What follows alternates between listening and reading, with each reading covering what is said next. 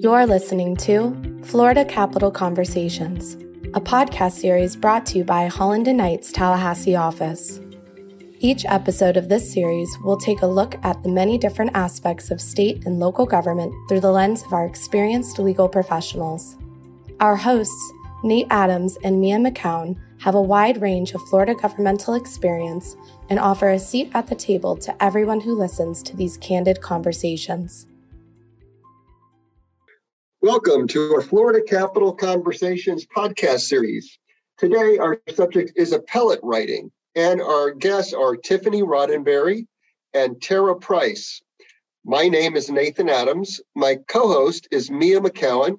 We're so pleased that you have joined us today to consider another important issue associated with state government affecting the business community and our daily lives as Floridians, in this case, dealing with the judicial system. There's none better to discuss appellate writing than our two guests today, Tiffany and Tara. To kick off our discussion, Tiffany and Tara, I know that you have had a background with the major courts in the Northern District of Florida and the 11th Circuit Court of Appeal. Both of you clerked with the United States District Court here in the Northern District of Florida and with the 11th Circuit. Tell us a little bit about that experience and how that plays into your appellate practice. Sure. So serving as a law clerk, and it doesn't matter what level court it is. So Tara and I clerked for federal courts, but all of the district courts of appeal and the state Supreme Court also have what are essentially called elbow law clerks. And that means you are working directly with a judge, and at the district court or trial court level, you're helping them research issues and write decisions. And you're also helping with things like jury trials.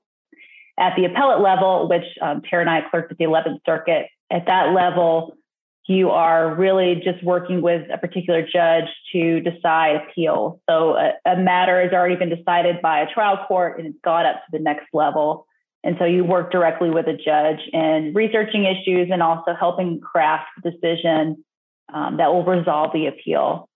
And I believe both of my clerkships really informed how I viewed legal writing. The two judges I worked for had very different writing styles, but both, really informed what I know judges are looking for in good appellate briefs.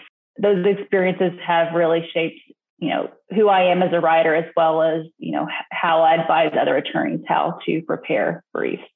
Tara, what about you?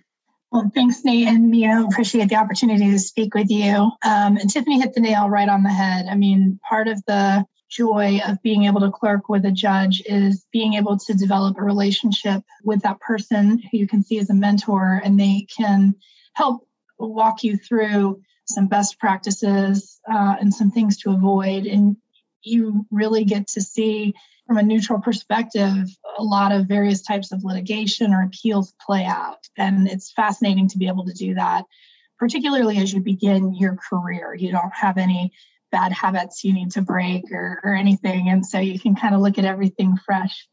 And it was just a fantastic opportunity where you could watch a trial or a hearing and then afterwards ask the judge, why did you sustain that objection? Or why did they make that motion?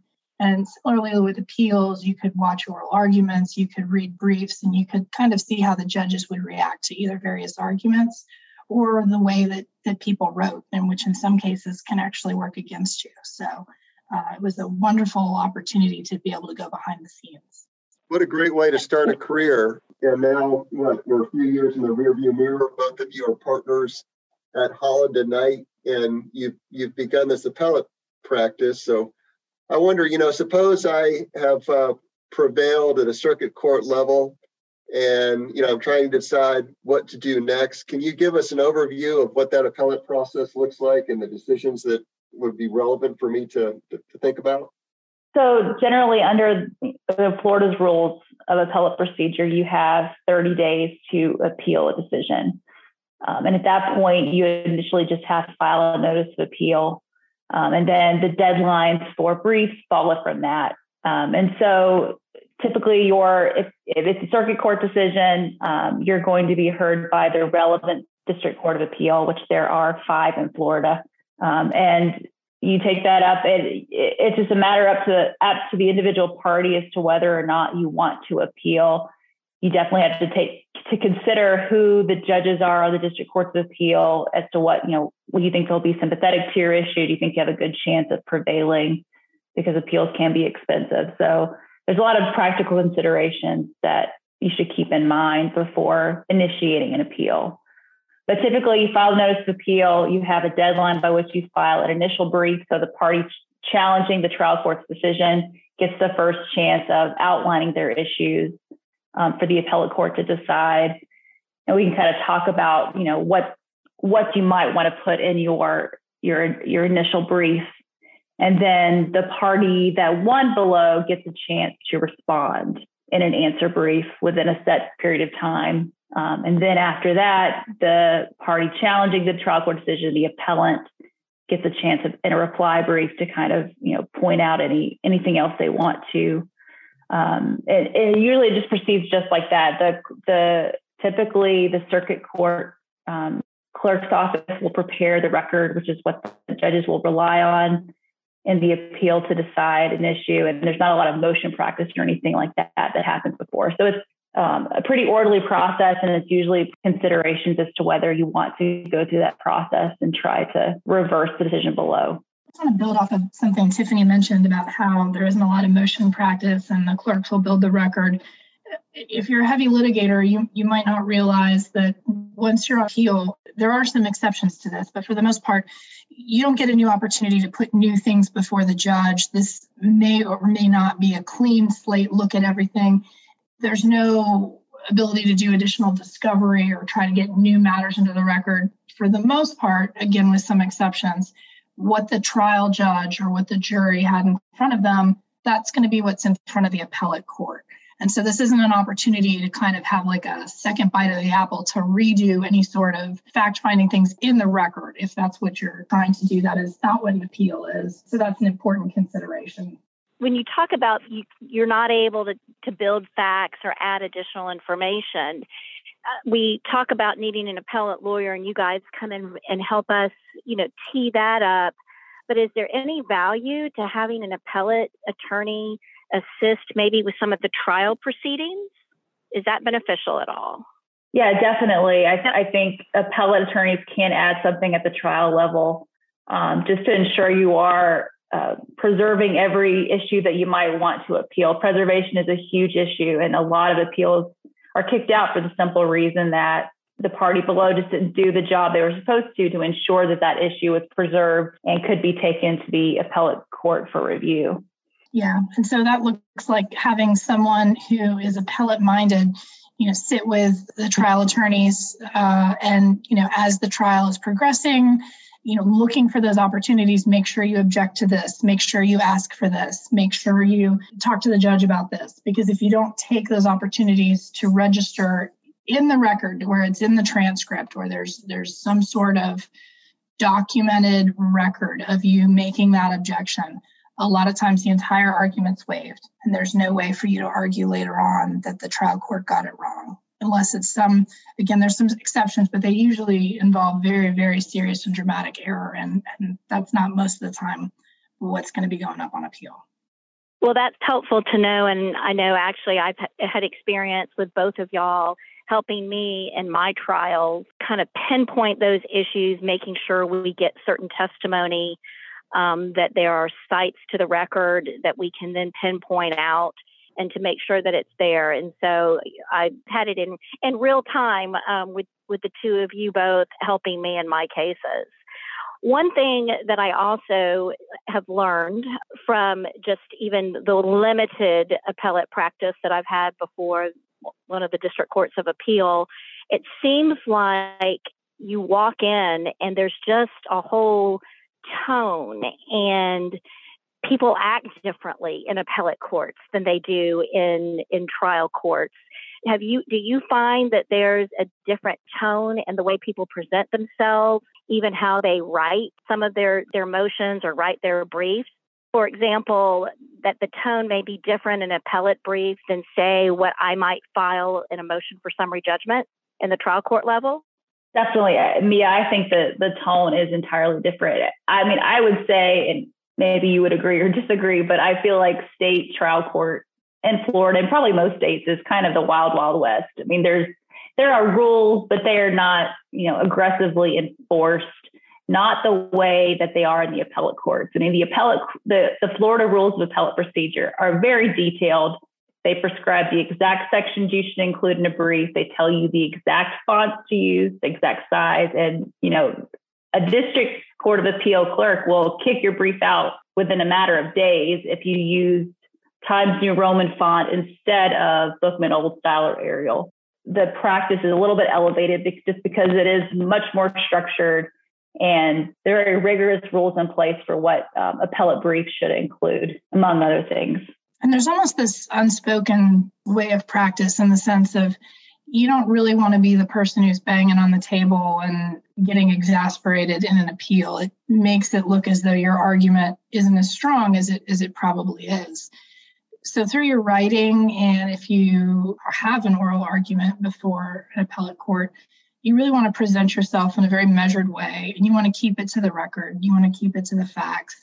If the other side says something that is a misstatement, make sure you state it like it's a misstatement, and you don't need to spend time saying that someone is, trying to pull one over on the court or something like that. It's just too much. It's unnecessary, and it starts to reflect back on your own credibility. And one of the things you never want to lose with an appellate court, really with any court, but you never want to lose your credibility. That's the one thing you have. So if I'm a practitioner and you were going to give me some advice about what I ought to keep in mind in connection with, the appeal going up, what comes to mind? What are the foremost tips that you would provide a practitioner? So I think one of the most important things, and we can get away from this and forget about this, but it's very important up front to tell the court exactly what you want them to do and to ask for that. It's something that we're trained to do at the end, right? We start the story with the introduction, and then we have our middle points, and then we have our conclusion. In legal writing, it's very, very helpful to almost do the inverse of that. Have the conclusions at the front so that when people are going through your writing, they know exactly where you're going and exactly what you want. They don't have to wait until the end of a 50 or 60 page brief to figure out what it is you want them to do for you. I would also say, kind of talking a little bit about the tone, that remember your audience. As Tara said, the audience here is a panel of 3 district court of appeal judges typically, or the Florida Supreme Court, or another appellate court, however it is, but that's different than a jury. So never forget who your audience is. And, even though these are, very smart judges that are considering your case, don't assume that they know what you know about a case. I mean, we get so caught up in cases that we know it, frontwards and backwards, that we sometimes we draft things that we think is really built for someone anybody could pick it up and start reading it, but that's not always the case. So keep in mind that the judges are very smart, but you do have to educate them about your case, and you can't assume that they know things without you telling them. So make it easy to read and clear, kind of keep that 50,000 foot perspective, and don't bog it down with, big words and long clauses. I mean, I clerked for a judge who has probably some of the shortest sentences ever in orders. And I love them because they're very short and to the point, concise, and easy to read. So that's something that I would keep in mind in writing all briefs. I think another good thing to focus on is really think about, if your client were to win, what does that mean policy-wise, right? Like, the court is looking not just at this particular case, but they're looking at the rule of law that it sets and what that means for future cases or other cases. Are you asking the court to dramatically expand the law? Is this a very narrow judicial interpretation that isn't going to have that much impact beyond your case? Those types of things weigh on the judges, and you may even hear them asking questions. A lot of times hypotheticals are for the purpose of really exploring what kind of policy the court is establishing, whether they rule in your favor or whether they rule in your opposing counsel's client's favor.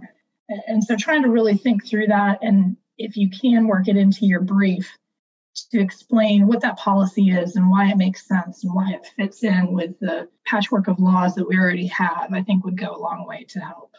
Tara, on those policy issues, I know the appellate courts, obviously that's something that's, as you mentioned, is on their radar and they're thinking about. But in order to preserve the record, do you need to have those policy arguments made at the trial court level too? Or is that something the appellate court can address whether or not it was mentioned at the trial court level? I think for the most part, as long as you make your objections and preserve the arguments that you want to make, I don't know that you need to argue every single reason why something you want is the right thing to do. You do want to put any particular legal argument in front of the trial court because you don't want to be in a position where you're asking the appellate court to rule on another legal basis that the trial court didn't really think of. But all that said, policy consideration is kind of like another justification for why you ruling for your client is a good thing to do. It's not necessarily a legal basis or a foundation upon which to rule. It's just another, and by the way, this is the right thing. So it kind of helps round out your argument, but I don't know that in and of itself, independently, it would be grounds for your client to win. I was going to bring up too that a place for those kinds of policy arguments, a good place might be amicus curiae briefs, which are called friend of the court briefs. And they're typically offered by third parties to an appeal that, they're not parties to the appeal. They don't have a dog in a specific fight before the appellate court, but they're usually the ones that will raise broader policy implications from what the court is considering. And I think that's a pretty significant practice before both Florida's District Courts of Appeal and the Florida Supreme Court. So there are definitely groups that are looking for those opportunities to weigh in on issues. And typically, even parties can kind of solicit that help to maybe use the amicus brief as an opportunity to really flesh out a policy issue that's of concern. And just an FYI on those briefs are typically, they have to be preceded by a motion for leave to file that type of brief, and the applicable appellate court has to grant it. And then those briefs usually are filed. The standard is 10 days after the brief they're supporting. So that's another place that parties might consider for raising those types of larger, broader policy implications that a decision might have, particularly on an industry at large. That's interesting. All right, guys. Well, this has been a very helpful discussion on appellate writing. I want to thank Tiffany and Tara for their time, for their information and comments. And I want to thank my co-host, Mia McCowan. Mia, thank you for joining us again today. Thank you for having me. And Tiffany and Tara, thank you too. I learned a lot, that bottom line, I think if I'm doing an appeal, I need to call an appellate lawyer and have them handle it to make sure the tone is right. And Lord, I probably wouldn't even get the font right for the appeal. So you definitely need to make sure you get an expert in that field. And I appreciate you guys sharing some of your advice with us. Yeah, if nothing else, please take away from this conversation that if your brief does not have Bookman old style font or Arial font, you're probably going to be kicked out. It might get rejected. And 14 points. It will get rejected. Don't sneak in a bunch of single space stuff in the footnotes. Yeah, you got to use the same font size. Clearly, appellate courts really care about font and font size, so you should too. And I think also your comment about amicus briefs is important, because that's an opportunity, for a non-party to a case to weigh in on a case and something that they care about. That's a practice that you all participate in besides just actual appellate brief writing. Is that right? Yes. All right. Well, that's helpful. Well, most of all, I want to thank the audience for joining us today. And we hope that you'll plan to join us for our next Florida Capital Conversations podcast. Have a great day. Thank you for listening to Florida Capital Conversations. For more information on our Tallahassee office, please visit hklaw.com/Tallahassee.